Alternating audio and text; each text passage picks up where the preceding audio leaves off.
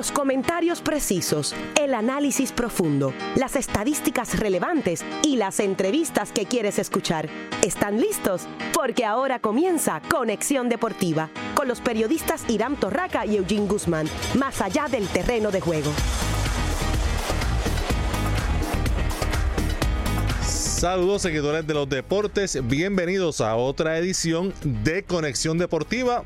Viernes, fin de semana, pero inicio de otro mes, 1 de marzo. Ya estamos 1 de marzo 2019, fecha en la que inicia el baloncesto superior nacional, temporada 2019. Soy Irán Torraca y el compañero Eugene Guzmán en línea telefónica. Por supuesto, ese será nuestro tema principal en el día de hoy, el inicio del baloncesto superior nacional. También vamos a hablar de tenis de mesa, ya que la utuadeña Adriana Díaz sigue subiendo en el escalafón mundial del tenis de mesa. Y por supuesto lo más reciente en el béisbol de las Grandes Ligas, donde la noticia que rompió en la tarde de hoy fue lesionado nuevamente de la rodilla el receptor venezolano de los Reales de Kansas City, Salvador Pérez. Así que vamos a abundar sobre eso más adelante en el programa, pero como indiqué, el tema principal, el inicio de la temporada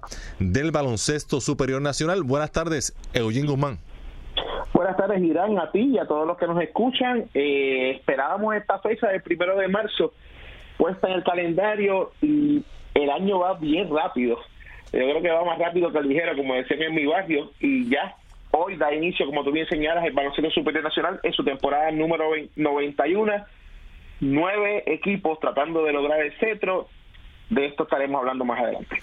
Así es, y vamos a iniciar, Eugene, si te parece, con la entrevista que le realizaste hace unos días a Ángel Daniel Basayo, delantero estelar de los Leones de Ponce. Eso es así. Tuve la oportunidad de estar a Ángel Daniel Basayo durante la conferencia de prensa del baloncesto superior nacional el pasado martes, y aquí están las expresiones del alero del equipo de los Leones. Ahora en esta ocasión estamos compartiendo con el delantero de los Leones de Ponce, Ángel Daniel Basayo. Dani, primeramente la salud, ¿cómo te encuentras a principios de la nueva temporada? Gracias a Dios todo va muy bien, tuve una buena preparación, desde noviembre gracias a Dios tengo la oportunidad de seguir entrenando al 100% sin ningún percance con la rodilla ni nada. Gracias a Dios todo muy bien y nos siento 100% para la temporada. El año pasado el equipo de los Leones del Ponce se quedó corto, a pesar de haber tenido prácticamente al borde del knockout el actual campeón, que son los campeones los capitanes de Recibo. Este año, ante las nuevas llegadas de jugadores y ante el personal que existía en Ponce, ¿cómo ves proyeccionado el equipo a la campaña? Bueno, es la misma siempre tenemos el año pasado para ganar el campeonato. El año pasado obviamente nos quedamos cortos tras que hicimos lo difícil que era ganar Recibo. Recibo hizo su parte y vino, ganó 2 cosas, después el juego fue y ya del jaque de la serie. Pero gracias a Dios este año nos sentimos muy bien, el equipo está completo, tuvimos las Américas, aunque no nos fue como queríamos que fuera, nos estamos de preparación y yo creo que va a ser muy importante. Ya había dicho antes, pues se tomó una decisión de que no iba a poder más con la selección de Puerto Rico. Como en años acá, que era el hombre grande en la ofensiva, tanto a media como la que otra, pues yo entendía que ya los muchachos necesitan más tiempo, necesitan muchachos jóvenes que vengan a hacer la transición. Yo creo que sabemos que va a llegar a algún momento dado que es algo que tenemos que pensar en hacer, pero los muchachos hicieron un buen trabajo para cualificar a mundial, de verdad que dieron todo lo que tenían y estoy bien orgulloso de ellos, porque compartí con ellos, fui parte de ellos hasta se puede decir par de meses atrás. Y si la invitación puede venir la invitación, pero pues yo creo que ya con Jun y con Piraña Morales se ha hablado las cosas y yo entiendo que no va a haber esa invitación, dependiendo de que juegue bien o mal que sea.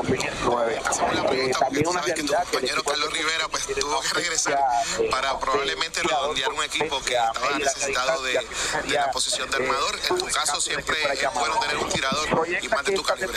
Sí, no, también fue emergencia también, obviamente. No diría la palabra emergencia. No, vamos, de verdad, como ya había dicho antes, pues se tomó una decisión de que no iba a jugar más con la selección de Puerto Rico.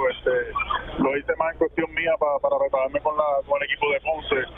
Otra, pues yo entendía que ya los muchachos jóvenes necesitan más tiempo juego, necesitan muchachos jóvenes que vengan a hacer la transición. Pues yo creo que eso es algo que nos va a llegar en algún momento dado, que es algo que pensar en hacer. Pero los muchachos hicieron un buen trabajo en cualificar al Mundial, hermano, de verdad que dieron todo lo que tenían y estoy muy orgulloso de ellos porque compartí con ellos, fui parte de ellos hasta, pues, se puede decir, un par de meses atrás.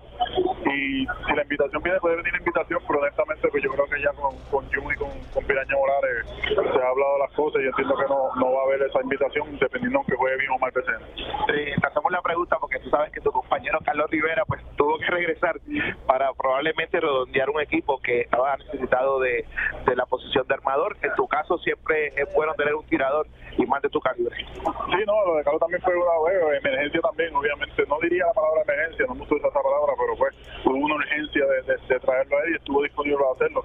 No sé si estuviera en la misma posición, como dije, yo entiendo que estamos bien cubiertos en esa posición mía, la posición de escolta y de alero, estamos bien cubiertos, pero uno nunca sabe, cuando llegue ese momento, pues ahí podría contestar la pregunta con más certeza. Dari, mucha salud y mucho éxito en la nueva temporada. Muchas gracias. Bueno, ese fue Ángel Daniel Vasallo, alero del equipo de los Leones del Ponce, que unos Leones que se prepararon desde bien temprano, participando en la Liga de las Américas. Lamentablemente no pudieron tener éxito, se eliminaron en la primera ronda, pero en lo que respecta al BCN tienen esa ventaja que les llevan sobre muchos de los equipos que se encuentran en este momento participando. También hay que destacar, Irán, que la gerencia se movió temprano haciendo unos fichajes que necesitaban hacer para la profundidad del equipo, entiéndase al armador Cliff Durán y al delantero José Huitián. Están nuevamente con los Leones del Ponce. Firmaron también al armador Alvin Cruz, aunque se encuentra en este momento lesionado, pero no deja de ser, ¿verdad?, un seguro de vida para esa posición de armador donde han tenido problemas en años recientes. También en el sorteo de nuevos ingresos escogieron al jamaiquino Wayne Rose, que ya había participado en la liga como refuerzo. Repite Carlos Rivera cuando llegue desde México y se unen a él Víctor Liz, Ángel Daniel Vasallo, Pirulo Colón. Como refuerzos, este equipo va a presentar este año a Adrian Uter, que es conocido ya por la afición de los selváticos, y como segundo importado al delantero Nick Nimeraz. Nimeraz es un jugador de 6'9", 216 de peso, ¿no? Con 30 años, juega a la pivot, y eso es bien interesante porque viene a ayudar a un equipo de los Leones del Ponce que el año pasado terminaron en la tercera posición con 21-15, jugaron para 4-3 en la serie, ¿no? En la primera serie de round robin, de todos contra todos, tuvieron 3-4. En el caso de la serie particular de postemporada, y cayeron ante los Capitanes de Arecibo 4-2, en lo que nosotros todos pensábamos que eventualmente hubiese sido, ¿verdad?, el palo de la temporada, pero lamentablemente los Leones pues se quedaron cortos, y este año, como ya fue anunciado, tienen la firma de Carlos Arroyo, el cual le da una dimensión diferente al equipo tuyo y de toda esa afición que tiene en este año la oportunidad de ser sede del Juego de Estrellas en el mes de mayo. En la temporada, hoy solo un partido en el inicio, Guayama en Arecibo. Mañana entonces Ponce recibe a los Piratas de Quebradillas, y mañana también Fajardo estará en Aguada. Y para que tomen nota la fanaticada, también en los juegos en completo del fin de semana, el domingo habrá acción en San Germán, Mayagüez visitando a los Atléticos, así que la rivalidad del oeste de inmediato en acción este domingo. Eso es así, ese juego que tú mencionaste en San Germán va por televisión, también va por televisión el de esta noche, y el de mañana sábado es el juego de la noche, donde los Capitanes visitan a los Leones del Ponce en esta primera fecha. ¿Cómo tú ves a tus Leones, Irán? Pues me parece que muy bien, especialmente ahora, obviamente con Carlos Arroyo. Eso le brinda a Ponce la oportunidad de mantenerse durante toda la temporada con jugadores ya sea delantero o centro como refuerzo. El año pasado, como recordarán, Alex Renfro, un jugador armador, escolta, fue el refuerzo en la parte final de la temporada y en la postemporada, que hizo un gran trabajo, pero obviamente le quitó a Ponce la posibilidad de traer quizá un jugador que le diera más puntos en el área de la pintura. En este caso, pues no hay refuerzo que pueda venir a Puerto Rico que sea mejor que Carlos Arroyo en la posición de armador, así que eso es una gran ventaja que va a tener Ponce en esta ocasión.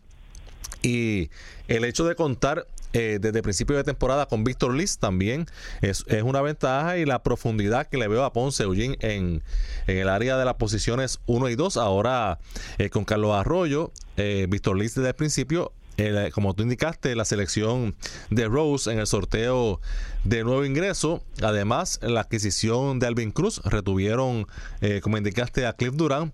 Bien profundo Ponce en las posiciones 1 y 2. Y Carlos Rivera, ahora, cuando se integra a los Leones, pues va a tener un rol quizá de jugar menos minutos, y eso le va a permitir, entiendo yo, estar en una mejor condición para la recta final de la temporada, que Ponce es un equipo que obviamente su aspiración es estar jugando hasta lo último, hasta optar por el campeonato. Así que me parece una edición mejorada la de Ponce. El tema de los refuerzos, pues los refuerzos, la ventaja es que eso tú lo puedes cambiar. Si no resultan, pues durante la temporada se pueden cambiar. Así que sí, Ponce lo ve muy bien, y también hay que ver si se reporta en algún momento de la temporada Jordan Murphy, jugador que fue drafteado por Ponce este año, que está jugando muy bien en el baloncesto de la NCAA, un jugador de sobre 15 puntos y sobre 10 rebotes en División 1 de la NCAA, jugador que juega en la posición 4, delantero fuerte, que si puede venir también haría de Ponce un equipo mucho más completo. Y hay que ver también que Peter John Ramos se reporta a Ponce, si es que finalmente llega a Ponce, y si puede jugar como lo hizo el año pasado, que fue de alguna manera una grata sorpresa lo que hizo Peter John, que jugó muy bien el año pasado con los Leones de Ponce. Mantener el grupo de jugadores que ya estaba y añadir piezas tan importantes, ya sea en esa posición de armador, le da a Ponce prácticamente un cartel de finalista. El año pasado se quedaron cortos ante los Capitanes de Arecibo, no obstante no se quedaron rezagados en los movimientos que tenían que hacer, porque ellos saben que no hay otra opción este año que no sea el campeonato. La incógnita es esa, si pueden convencer eventualmente a Peter John de que vuelva a ponerse el uniforme de los Leones, y en combinación con Carlos Arroyo intentar de alguna manera darle el campeonato a los Leones de Ponce. Yo los veo bien sólidos en casi todas las posiciones, y sobre todo cuando estuve hablando con el Daniel Basayo, se ve en una condición física óptima, y yo creo que van a tener una grandiosa temporada los Leones en este 2019. Oye, Eugene, dicen allá en el área sur que hay mucha expectativa en Ponce con Derek Riz, que este es un jugador que para mí, y me quisiera equivocar, yo pienso que se quedó en prospecto, pero todavía hay fe en Ponce de que este jugador pueda descollar. En un momento dado estuvo en la selección juvenil, y fue un jugador que jugó colegial, que se esperaba que pudiera ser un jugador por lo menos de algún impacto, ¿no? que pudiera ser de ayuda en el BCN. No se ha hecho justicia con los Leones. Un jugador grande que puede jugar las posiciones 3 y 4 y con mucho brinco y buen tiro a distancia, pero no ha lucido. En la pretemporada está jugando muy bien, incluso anotando sobre 20 puntos en algunos partidos. Claro, eso es pretemporada, eso no necesariamente significa que va a ser así en la temporada regular, pero tal parece que están tan complacidos en Ponce con lo que han visto al momento de Derek Riz, que me informan desde Ponce, Eugene, que Mayagüez ofreció a Ramón Clemente por Derek Riz y Ponce dijo que no. ¿Qué te parece eso?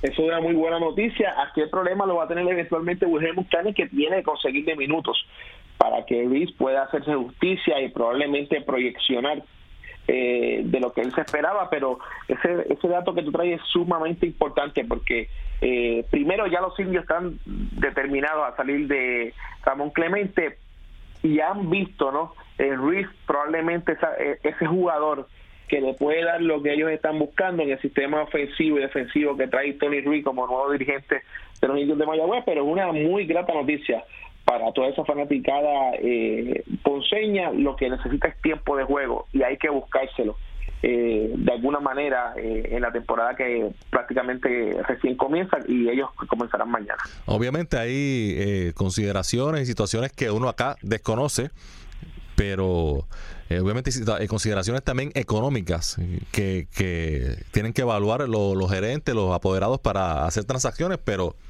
si eso es correcto, que Mayagüez ofreció a Ramón Clemente por Derek Riz, si yo hubiese sido Ponce, le arranco el brazo, pero la gerencia de Ponce lo vio de otra manera y veremos a ver si les resulta y se mantienen con un jugador que, aunque obviamente es mucho más joven que Clemente, pues Clemente no solo está aprobado en el BCN, es un jugador sembrado en la selección nacional. No, y que también sigue la incógnita, Irán, sobre realmente lo que quiere ganar eventualmente Ramón Clemente, y todos los apoderados han cerrado fila con que van a ser $40,000. Yo sé que hay uno que otro que es capaz de, ¿verdad?, violar el acuerdo que llegaron entre ellos mismos, porque ellos son los que ponen y quitan las reglas en el baloncesto superior nacional, pero suena interesante. Tal vez, como vaya a la marcha la temporada, en estos primeros 12 juegos, que sería el primer tercio de la temporada, de no encontrar Riz el tiempo y la oportunidad, o demostrar más bien que está listo para estar noche tras noche en el BCN, pues puede ser tremenda ficha de cambio para los Leones de Ponce. Lo que sí es, Eugene, que Mayagüez, como tú indicas, está determinado a cambiar a Ramón Clemente porque lo tienen que hacer. Si un jugador de ese nivel no quiere jugar con Mayagüez, pues es un activo que tienes ahí para entonces llenar otras necesidades. Y lo que ha demostrado Mayagüez no solo es que están dispuestos a cambiarlo, sino que no están pidiendo tanto, porque en la liga vetó un cambio en el que la pieza central que recibiría Mayagüez es un jugador como Ángel Matías, con potencial, pero que todavía no tiene mucha cancha ni ha podido demostrar mucho en el BCN. Riz es un caso parecido, así que parece que Mayagüez no es mucho lo que quiere de vuelta, lo que quiere es recibir algo y ya salir de la situación de Ramón Clemente. Según tengo conocimiento de fuentes cercanas a la administración de los Indios de Mayagüez, ellos alegan no tener jugadores. ¿Sabe? Yo dije, pero si en Puerto Rico lo más que hay son jugadores, pero ellos aparentemente están, ¿verdad?, con ese llorado o ese cantar de que no tienen jugadores tal vez para presentar un equipo decente, y están tratando de salir de Ramón Clemente para así albergar la esperanza de poder tener algún jugador, 1 o 2 jugadores que puedan hacer grupo, porque realmente lo que estoy pensando es eso, que puedan hacer grupos para presentar entonces una escuadra noche tras noche. Ellos sí, porque Clemente no se sabe cuándo estaría jugando. Cuando llegue, claro. Y ellos firmaron a Kevin Jones, tienen a 2 refuerzos, Bryce Johnson y Jonathan Araujo, que eventualmente va a llegar más tarde. Mientras él llega, estará MJ Red como refuerzo de los Indios. Lo interesante es que ellos adquirieron a Will Martínez y repiten a Yerrel de Jesús en el backcourt junto a Rachan Suárez, ¿sabes? Que tienen un equipo al menos presentable con esos jugadores que te acabo de mencionar. En el caso de Devon Collier, tenemos conocimiento de que Collier no firmó por toda la temporada, que firmó por solamente un par de juegos. Eventualmente, si queda enamorado de la franquicia de los Indios, él mismo extendería ese contrato. De lo contrario, estaría finiquitando el mismo, y esto es algo pues que estamos rompiendo aquí en Conexión Deportiva. Lo interesante es que ¿qué puede hacer un equipo de los Indios de Mayagüez sin personal para eventualmente enamorar a Collier y que se quede? Esa es la gran pregunta que tiene que contestar la gerencia y su dirigente Tony Ruiz. Bueno, Jim, vamos a la pausa. Cuando regresemos seguimos hablando de baloncesto superior nacional. Si te apasionan los deportes, Conexión Deportiva es para ti, más allá del terreno de juego.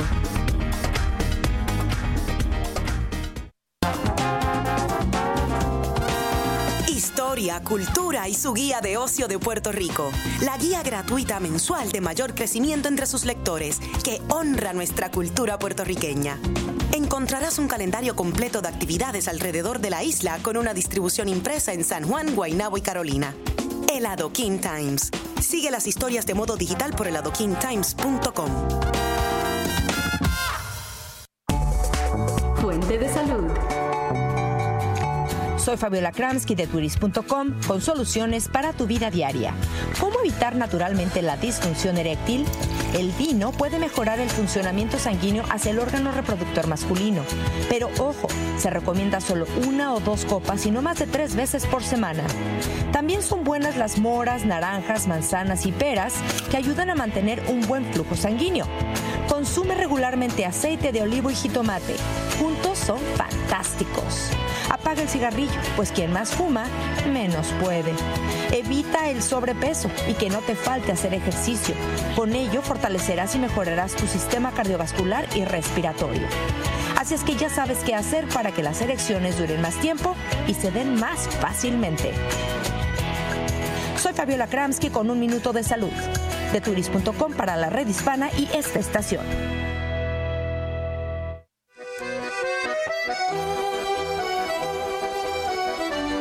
La Alliance Française les invita al 10º Festival de Cine Europeo de Puerto Rico, a celebrarse del 3 al 11 de abril en los cines de Fine Arts Miramar. Ven, únete y sigue la magia del cine. Auspicia Total Petroleum, VS y el Programa de Desarrollo de la Industria Cinematográfica.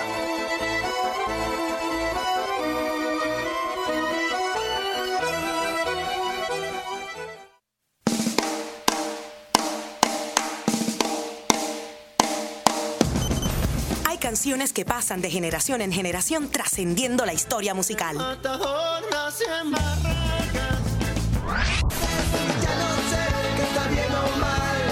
Canciones que permanecen intactas en el recuerdo de nuestras mentes y nos hacen revivir momentos y épocas. La Bóveda, un viaje por aquellas canciones que son íconos de una era, con Hernán Choqui Miranda. Con Hernán Choqui Miranda. Revive la historia del rock con los grupos y artistas que tocan rock en tu idioma. Todos los miércoles a las 8 de la noche, escucha La Bóveda, con puro rock en tu idioma, por WIPR 940M.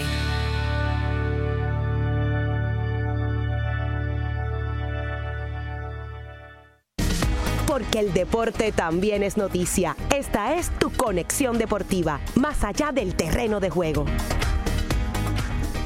Y regresamos a Conexión Deportiva, hoy hablando de baloncesto superior nacional, que comienza la temporada en unas 3 horas, o un poquito más, porque como sabemos aquí, Eugene, las inauguraciones son folclóricas, y sabemos que hoy en Arecibo, pues la inauguración a lo mejor se extiende un poquito y comienza el juego pasada las 8:30 de la noche. Eso es así, es algo que siempre hemos criticado del baloncesto superior nacional, donde no hacen los ajustes para que a la hora del juego, pues, tal vez pueda ser retrasado unos 10 o 15 minutos, pero sabemos que hoy ese juego en Arecibo comenzará prácticamente con las 9 menos cuarto de la noche, así que mucha paciencia a nuestro compañero Javier Rolón, que estará junto a Jaime Rullán en el relato y comentarios de ese partido allá en la vía del Capitán Correa. Bueno, Arecibo hizo una transacción en la que recibió a Carlos Yao López y se desprendió de Guillermo Díaz. Ese cambio lo hicieron hace unas semanas, y vamos a escuchar el nuevo integrante de los Atléticos de San Germán, Guillermo Díaz, entrevistado por el compañero Lester Jiménez.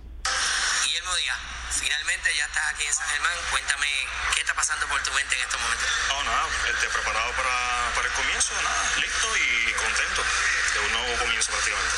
¿Qué te parece una franquicia como San Germán, de mucha tradición, quizá un equipo que estuvo a punto de desaparecer esta temporada, ¿no? De no jugar esta temporada y que va a poder jugar? ¿Qué me puedes hablar de lo que es el equipo? Por lo que te puedo decir, siempre ha sido un equipo competitivo, siempre ha sido un equipo que lucha, obviamente se le respeta por la historia que tiene, la cuna del baloncesto obviamente, pero sé que es un equipo luchador y eso es lo que vamos a hacer. Pensando en lo que es la comparación con lo que era Arecibo, ¿cómo ves entonces en términos de que es un equipo que está levantándose, ¿no? Distinto, ¿piensas que va a ser un reto también para ti? Sí, obviamente no sé la comparativa porque acabo de llegar aquí a San Germán, pero nada, yo veo todo siempre positivo y no me gusta comparar con otras cosas. Yo pienso que esto es una nueva oportunidad, un nuevo equipo, un nuevo comienzo. No todo el mundo es desconocido para ti. Tienes a David Rosario, que trabajó contigo mucho tiempo. ¿Qué te parece? Bueno, pues estoy nuevo con el primer coach que tuve aquí en Puerto Rico y también con Larry, que eran los dos que estaban con mi equipo, en el equipo. Y nada, pues obviamente me siento un poquito cómodo con eso y contento de estar juntándome con ellos nuevamente. Físicamente te encuentras bien, estuviste jugando en la Liga de las Américas, o sea que vienes a aportar desde el primer día. Sí, por lo menos hasta el momento sí. Bien, ahí escucharon a Guillermo Díaz, que Eugene, como lució Yao López el lunes en el juego entre Puerto Rico y Uruguay, que le dio a Puerto Rico el pase al Mundial, pues para los fanáticos de San Germán, ojalá Guillermo Díaz juegue bien, porque puede ser uno de esos cambios que eventualmente pueda provocar arrepentimiento en el área de San Germán. Irán, en los últimos 14 años, los Capitanes de Arecibo han estado en 11 finales. Han ganado en 6 de ellas y han perdido en 5. Eso resume, ¿no? Una dinastía de un equipo que, bajo la administración de Luis Monroso, ha estado en cada una de las últimas temporadas, ¿no? Como serios contendores al título. Si en este caso hay un reciclaje de jugadores, en el caso de Guillermo, que sale de Arecibo, donde le dio sus mejores años, pero entonces trae a un Carlos Yao López, que es un muchacho joven, un muchacho que todavía tiene varios años de productividad grande en la liga, y ante un equipo donde él es una pieza más, no tienen que cargar al equipo. Arecibo nuevamente hace un movimiento magistral, y tan magistral es que nuevamente los pone como sólidos candidatos a revalidar el título del baloncesto superior nacional de Puerto Rico. El año pasado llegaron segundo con 22-14, 4-3 en el round robin, 4-3 en la serie ante los Leones del Ponce y 4-2 para agenciarse el título ante los Vaqueros de Bayamón. Uno puede tener tantos adjetivos para describir al equipo de los Capitanes, sin embargo, uno tiene que ser consciente de que si hay un equipo al que hay que vencer año tras año es Arecibo, y este año no va a ser la excepción, porque en ese estelarísimo grupo de jugadores se encuentra Walter Horst, David Huerta, Denis Clemente, que para mí es uno de los jugadores más veloces y un jugador del que yo siempre he estado, ¿verdad?, enamorado de su juego. Súmale a Cristian Pizarro, Wilfredo Rodríguez, que el año pasado tuvo la oportunidad de ser un novato para el equipo de los Capitanes, y ante la oportunidad que le dio Pachi Cruz respondió con creces. Así que este equipo, Irán, muchos dicen que hay que buscarle la compañera de baile, así que yo entiendo que no debemos hablar mucho de Arecibo, simplemente decir que si no está en la serie final, pues sería totalmente un fracaso para ellos la temporada del 2019. Y ese compañero o compañera de baile, del baile de coronación, puede ser el equipo de Quebradillas, que yo creo que es otro de los equipos, de los 3 principales equipos del torneo, junto a Ponce y Arecibo, por lo menos sobre el papel, en este inicio de temporada. Y antes de abundar sobre los Piratas, Eugene, hay que enviarle nuestro más sentido pésame, nuestra condolencia, nuestro abrazo solidario a Eddie Casiano por el fallecimiento de su padre, que hoy en las redes sociales, pues Eddie lo informó al público, y aquí en Conexión Deportiva el martes, Eddie mencionó que le dedicaba el triunfo de Puerto Rico el lunes a su padre, porque él mismo lo dijo así, que estaba en una etapa bien avanzada de cáncer, y que pues su deseo era que por lo menos su padre viera esa clasificación al Mundial, y así ocurrió.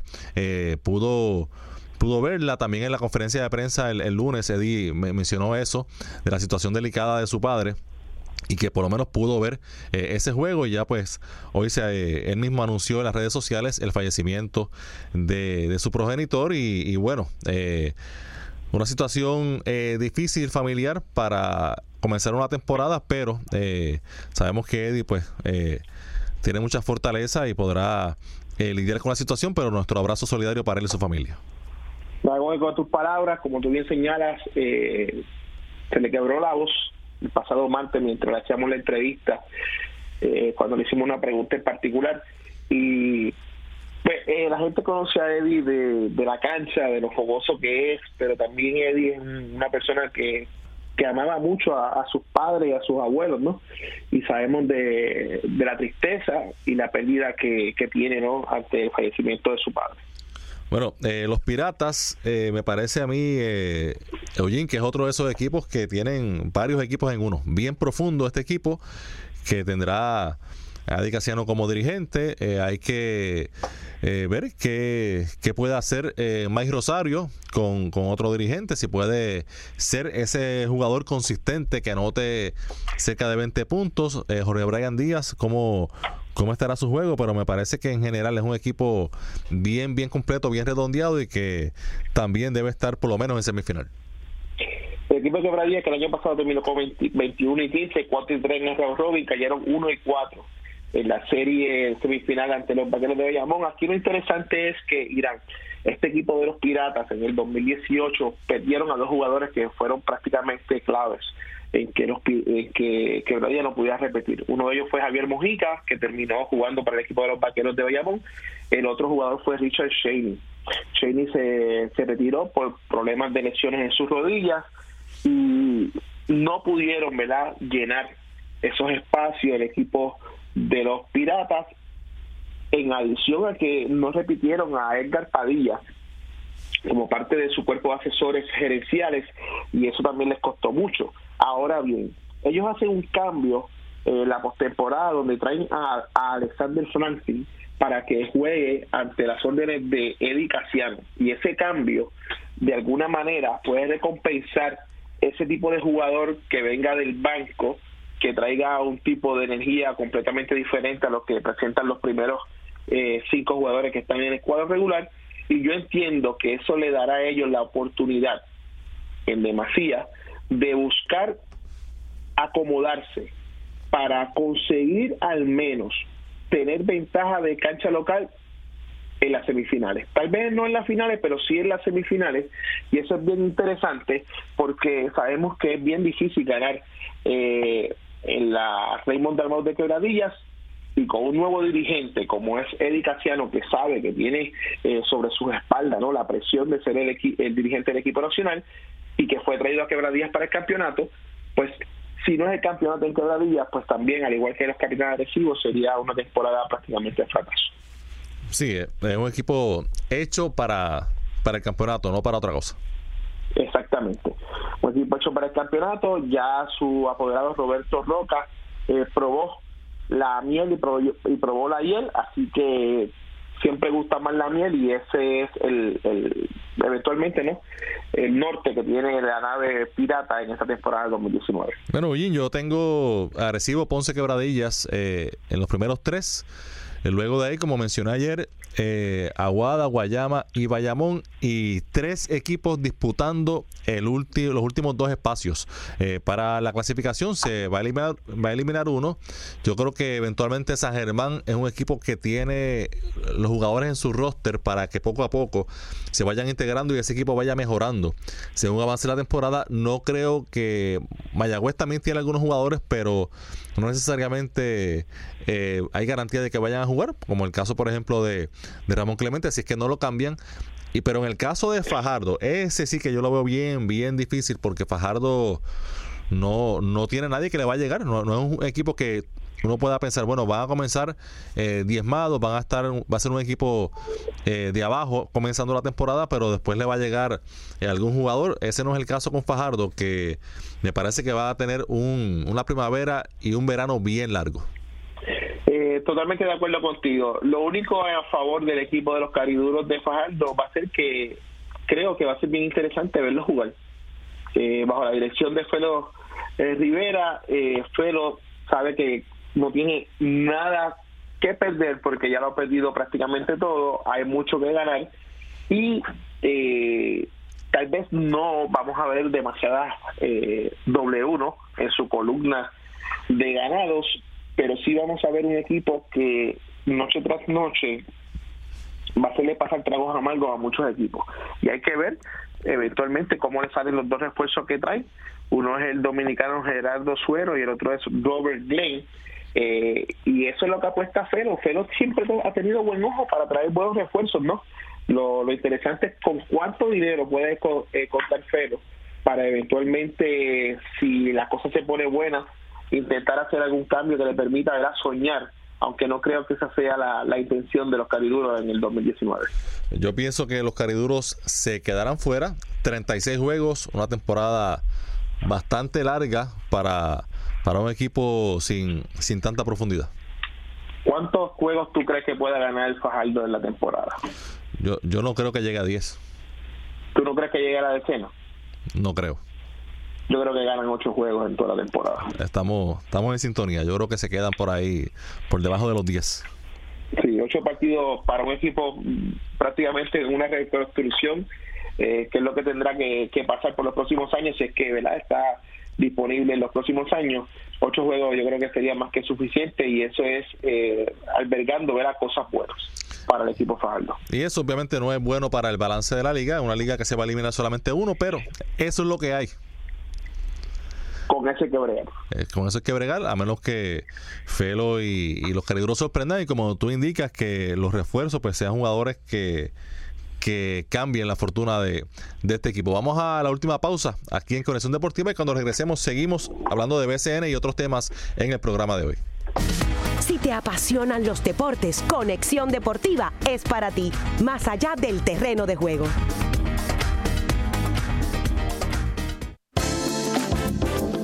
Ahora la noche de tus lunes se llenan de energía. ¡Qué noche! Con Nidia y Gabriel, todos los lunes de 7 a 8 de la noche. Entrevistas a personalidades del ámbito cultural y social, actividades, novedades y las charlas amenas de los animadores. En tu casa o en el tapón, sintoniza ¡Qué noche! Con Nidia y Gabriel, todos los lunes de 7 a 8 por WIPR 940M. Bonjour, soy el festival de cine francés muy famoso cuya primera edición tuvo lugar en 1946. Desde mis orígenes me mantuve fiel a mi vocación fundadora, que es dar a conocer y respaldar obras para fomentar la evolución del cine, favorecer el desarrollo de la industria del cine en el mundo y celebrar séptimo arte a nivel internacional. Uno de los aspectos esenciales del certamen es mi famosa alfombra roja, tapis rouge. Por supuesto, es la parte más mediática del evento. Representa la oportunidad de recibir por primera vez y con los mismos honores a los artistas más importantes del cine mundial. Soy el Festival de Cannes. Más información al 787-722-3174 o a afpuertorico.org. Bienvenue à l'Alliance Française de Puerto Rico. Todos los viernes a las 7 de la noche, la radio y el deporte se enlazan. ¿En dónde más? En tu zona deportiva, con los atletas siempre en nuestros estudios a nivel mundial. Luis Omar, Bruno Collazo y Freddy Rodríguez Jr. los esperan. Viernes 7 de la noche por WIPR 940 AM.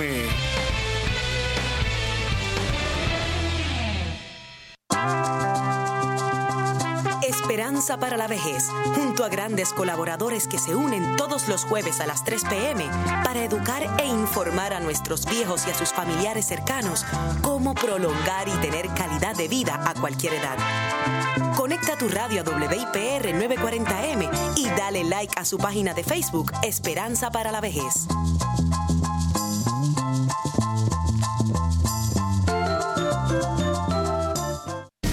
Porque el deporte también es noticia. Esta es tu Conexión Deportiva, más allá del terreno de juego. Regresamos a la parte final de Conexión Deportiva en el día de hoy. En el tenis de mesa, el nuevo ranking de la Federación Internacional de Tenis de Mesa, la boricua Adriana Díaz subió del puesto 30 al 29. Esto luego de ganar el campeonato panamericano que se efectuó el mes pasado en Guaynabo.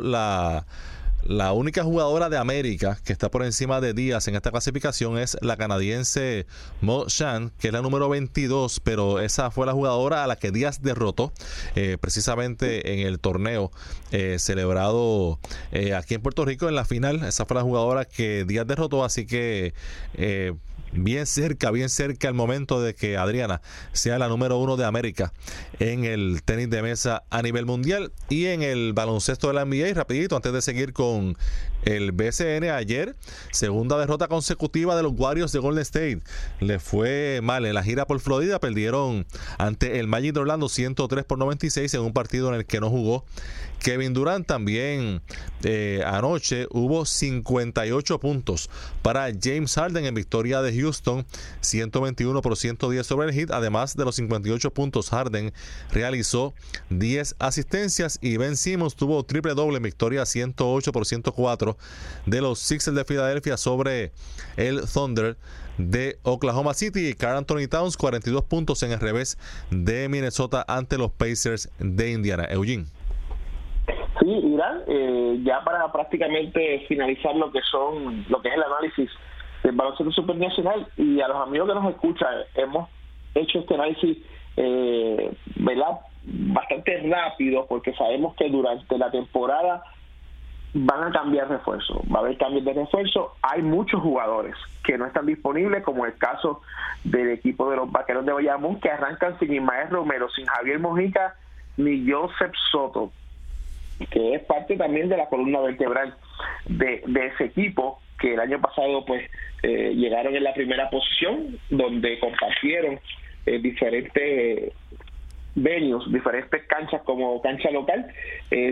Terminaron con 24-2, siendo los mejores. En el round robin no les fue tan bien, prácticamente estuvieron a punto de quedarse fuera, 4-3 terminaron ese round robin. 4-1 despacharon a los Piratas de Quebradilla y eventualmente terminaron con un 2-4 ante los Capitanes Agresivos, llegando subcampeones. No hay nada nuevo bajo el sol en los Vaqueros de Bayamón, todo lo contrario. A mi entender, pierden la oportunidad al no hacer un cambio que los pudiera poner bastante sólidos para volver a repetir la temporada del año pasado ante la ausencia primaria de los jugadores que ya mencioné.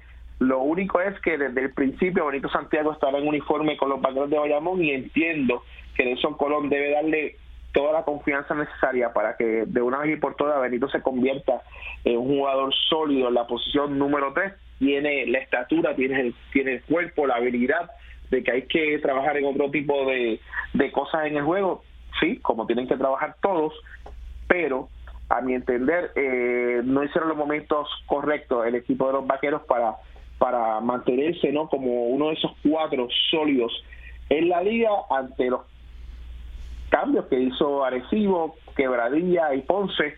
Los veo por encima de ellos. Bien interesante, Irán, y amigos que nos escuchan, no me extrañaría que a la larga sea el equipo de los Vaqueros de Bayamón quien se haga de Ramón Clemente como jugador. Yo creo que eso sería lo mejor tanto para la franquicia de los Vaqueros como para el jugador en sí. Sí, ya jugó allí, conoce muy bien el sistema y jugó muy bien en la parte final del año pasado.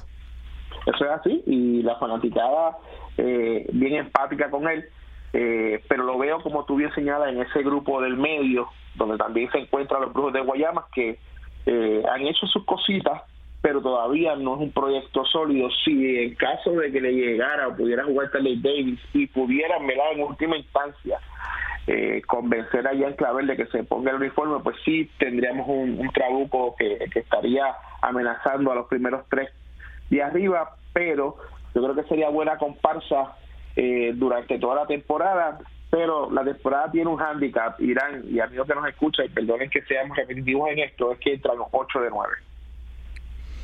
Sí, que eso le da, hay espacio para que jugadores lleguen tarde, jugadores sanen, etcétera, e ir mejorando durante la marcha. No, yo hice el comentario de que esto iba a ser una pretemporada de 36 partidos.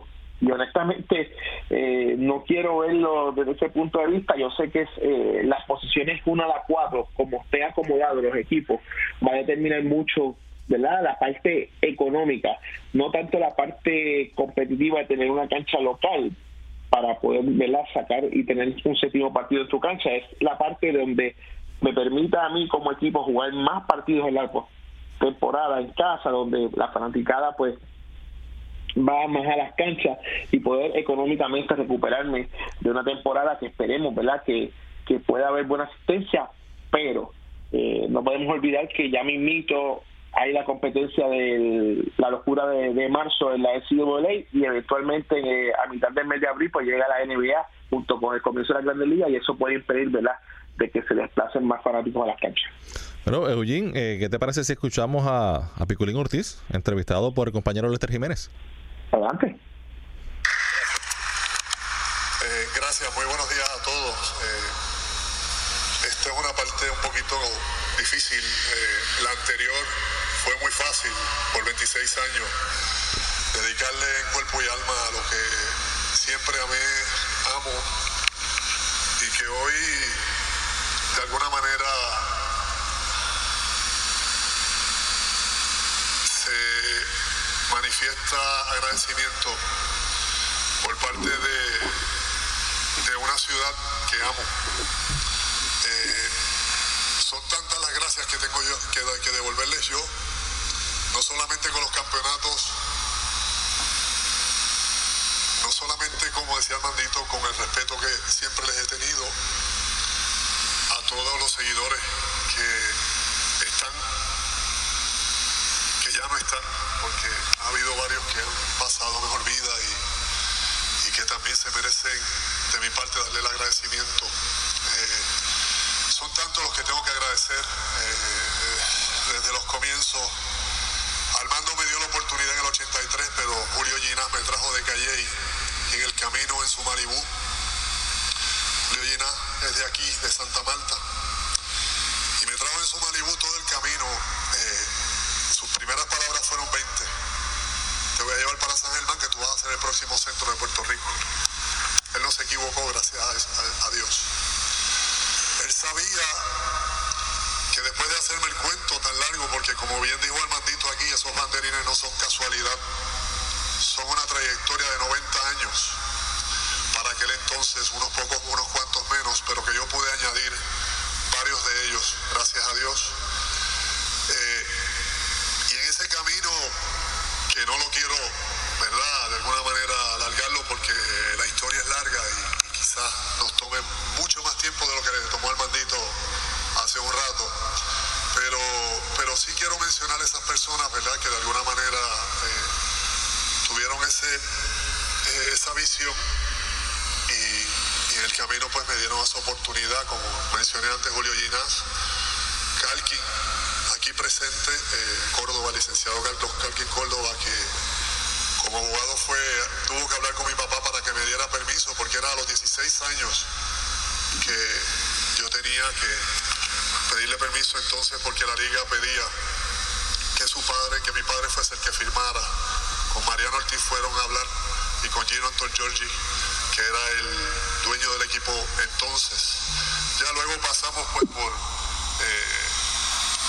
Raúl Aniceto González Torrens, el licenciado, seguimos con Yello Ramírez Ferrer, etcétera, Luis Domenech, que es sangelmeño, exiliado allí en Calley, como profesor universitario, que también tuvo mucha apuesta, apostó mucho porque viajaba con él todos los días. Fraser Costa, varios coaches que vinieron americanos, Casper Boyhofer, que me acuerdo como ahora, Buddy Mayer, también pasaron por ahí en esos 3 años, desde el año 80 hasta el año 83, que fue cuando viene Armando. Tengo que mencionar a Moisés Rivera también, que estaba presente todo el tiempo, conjuntamente con Mariano, en esa época, antes de que Armandito pues revolucionara de alguna manera su llegada, después de estar exiliado con los equipos de Quebradilla, Bayamón y Ponce, en su divagar como coach, ¿verdad?, que quiso pues en su carrera hacer, y llegó acá y, como bien dijo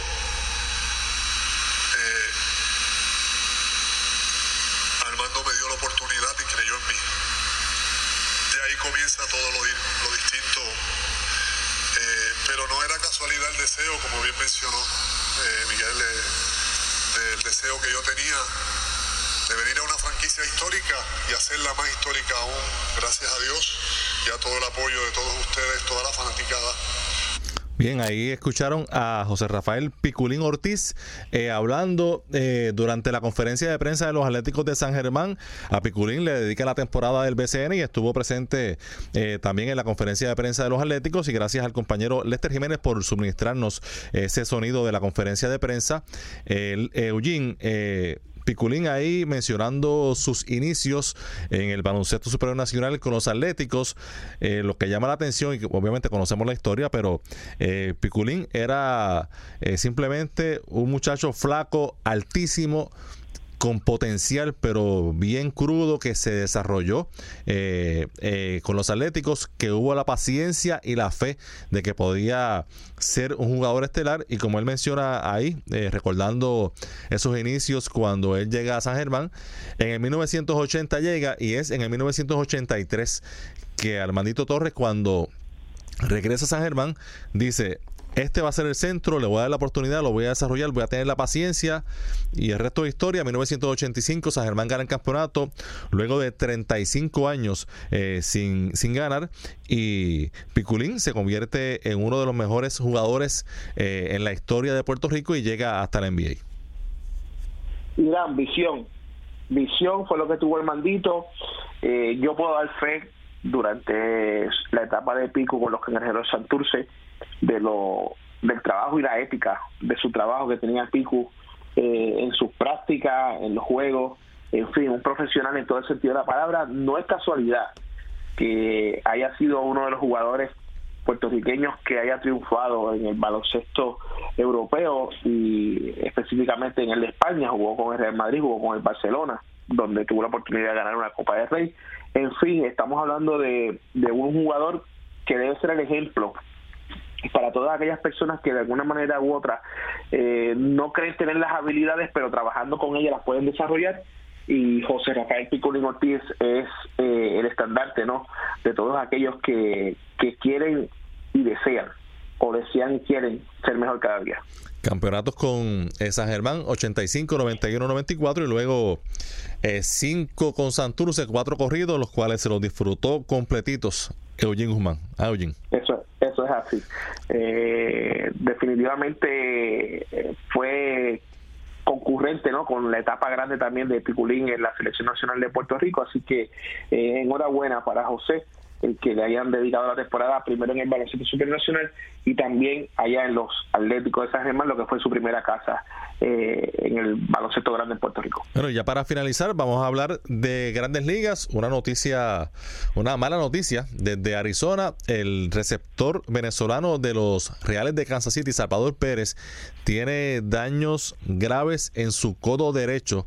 Es el codo, no es la rodilla, que mencioné rodilla empezando el programa. La rodilla fue la temporada pasada, que estuvo fuera en el inicio de temporada. En esta ocasión es el codo derecho, el codo de tirar, que tiene esta lesión Salvador Pérez, y la posibilidad es real de que tenga que ser sometido a cirugía Tommy John. Lo va a evaluar un médico especialista próximamente para determinar si le harán el Tommy John o si será una cuestión de descanso. Lo que sí es que obviamente es una mala noticia para Salvador Pérez, lo es también para un equipo de Kansas City, que aunque no es un equipo que tiene pretensiones muy grandes, porque es un equipo que está en reconstrucción, pues Salvador Pérez es ese veterano, ese jugador que maneja los lanzadores, que es el líder de ese equipo, y pues no tenerlo pues no es algo positivo para ellos. Pero esto le puede abrir la posibilidad, Eugene, amigos que nos escuchan, a Martín Machete Maldonado, el boricua, de que sea firmado por los Reales. Todavía Machete está sin contrato y ya se menciona que los Reales han contactado a su agente Scott Boras para la posibilidad de que se una a este equipo. Yo creo que contactar a Scott Boras no es suficiente. Yo creo que debían haber llamado directamente a Machete Maldonado y decirle: repórtate al campo de entrenamiento de los Reales, tú eres el receptor regular de los Reales de Kansas City por esta temporada. Y oye, con los Reales está en campamento primaveral un joven boricua de nombre MJ Meléndez, que es de los principales prospectos de los Reales, y es un jugador que apenas lleva una temporada y media en el béisbol de las ligas menores. El año pasado estuvo en clase A, jugó muy bien y ya está en campamento de Grandes Ligas y tiene potencial de estrella en las Grandes Ligas, este joven receptor puertorriqueño, pero obviamente está en el campo de entrenamiento para verlo, para que tenga esa experiencia. No creo que sea una alternativa en este momento, pero quién sabe si durante la temporada más adelante pues puede ser una opción en la parte final este jugador boricua MJ Meléndez. Eso es así, ¿verdad? Esperemos, ¿verdad?, que se puedan abrir las puertas y la oportunidad real de permanecer arriba, y otro boricua más que no estaba en la cuenta, pero que nos llena de orgullo, ¿no?, que esté en el béisbol organizado. Y hasta aquí esta edición de hoy de Conexión Deportiva. Dímelo, Jim, zumba. Déjame interrumpirte, que es que acaba de romper una noticia, y es que los Spurs de San Antonio dejaron libre a Pau Gasol, quien eventualmente todo afirma que firmará con los Bucks de Milwaukee por el resto de temporada y los playoffs. Así que seguimos nosotros toda la información de la NBA como analistas, comentaristas, periodistas, y sufriendo como fanáticos al ver que Boston no hace nada por buscar ese hombre grande que nos hace falta en el área de la pintura. Pues así nos despedimos con esa noticia que acaba de surgir de Pau Gasol dejado libre por San Antonio y la posibilidad de que se una a los Bucks de Milwaukee. Hasta aquí esta edición de hoy de Conexión Deportiva. Los esperamos el lunes a las 5 de la tarde. Que tengan todos buen fin de semana.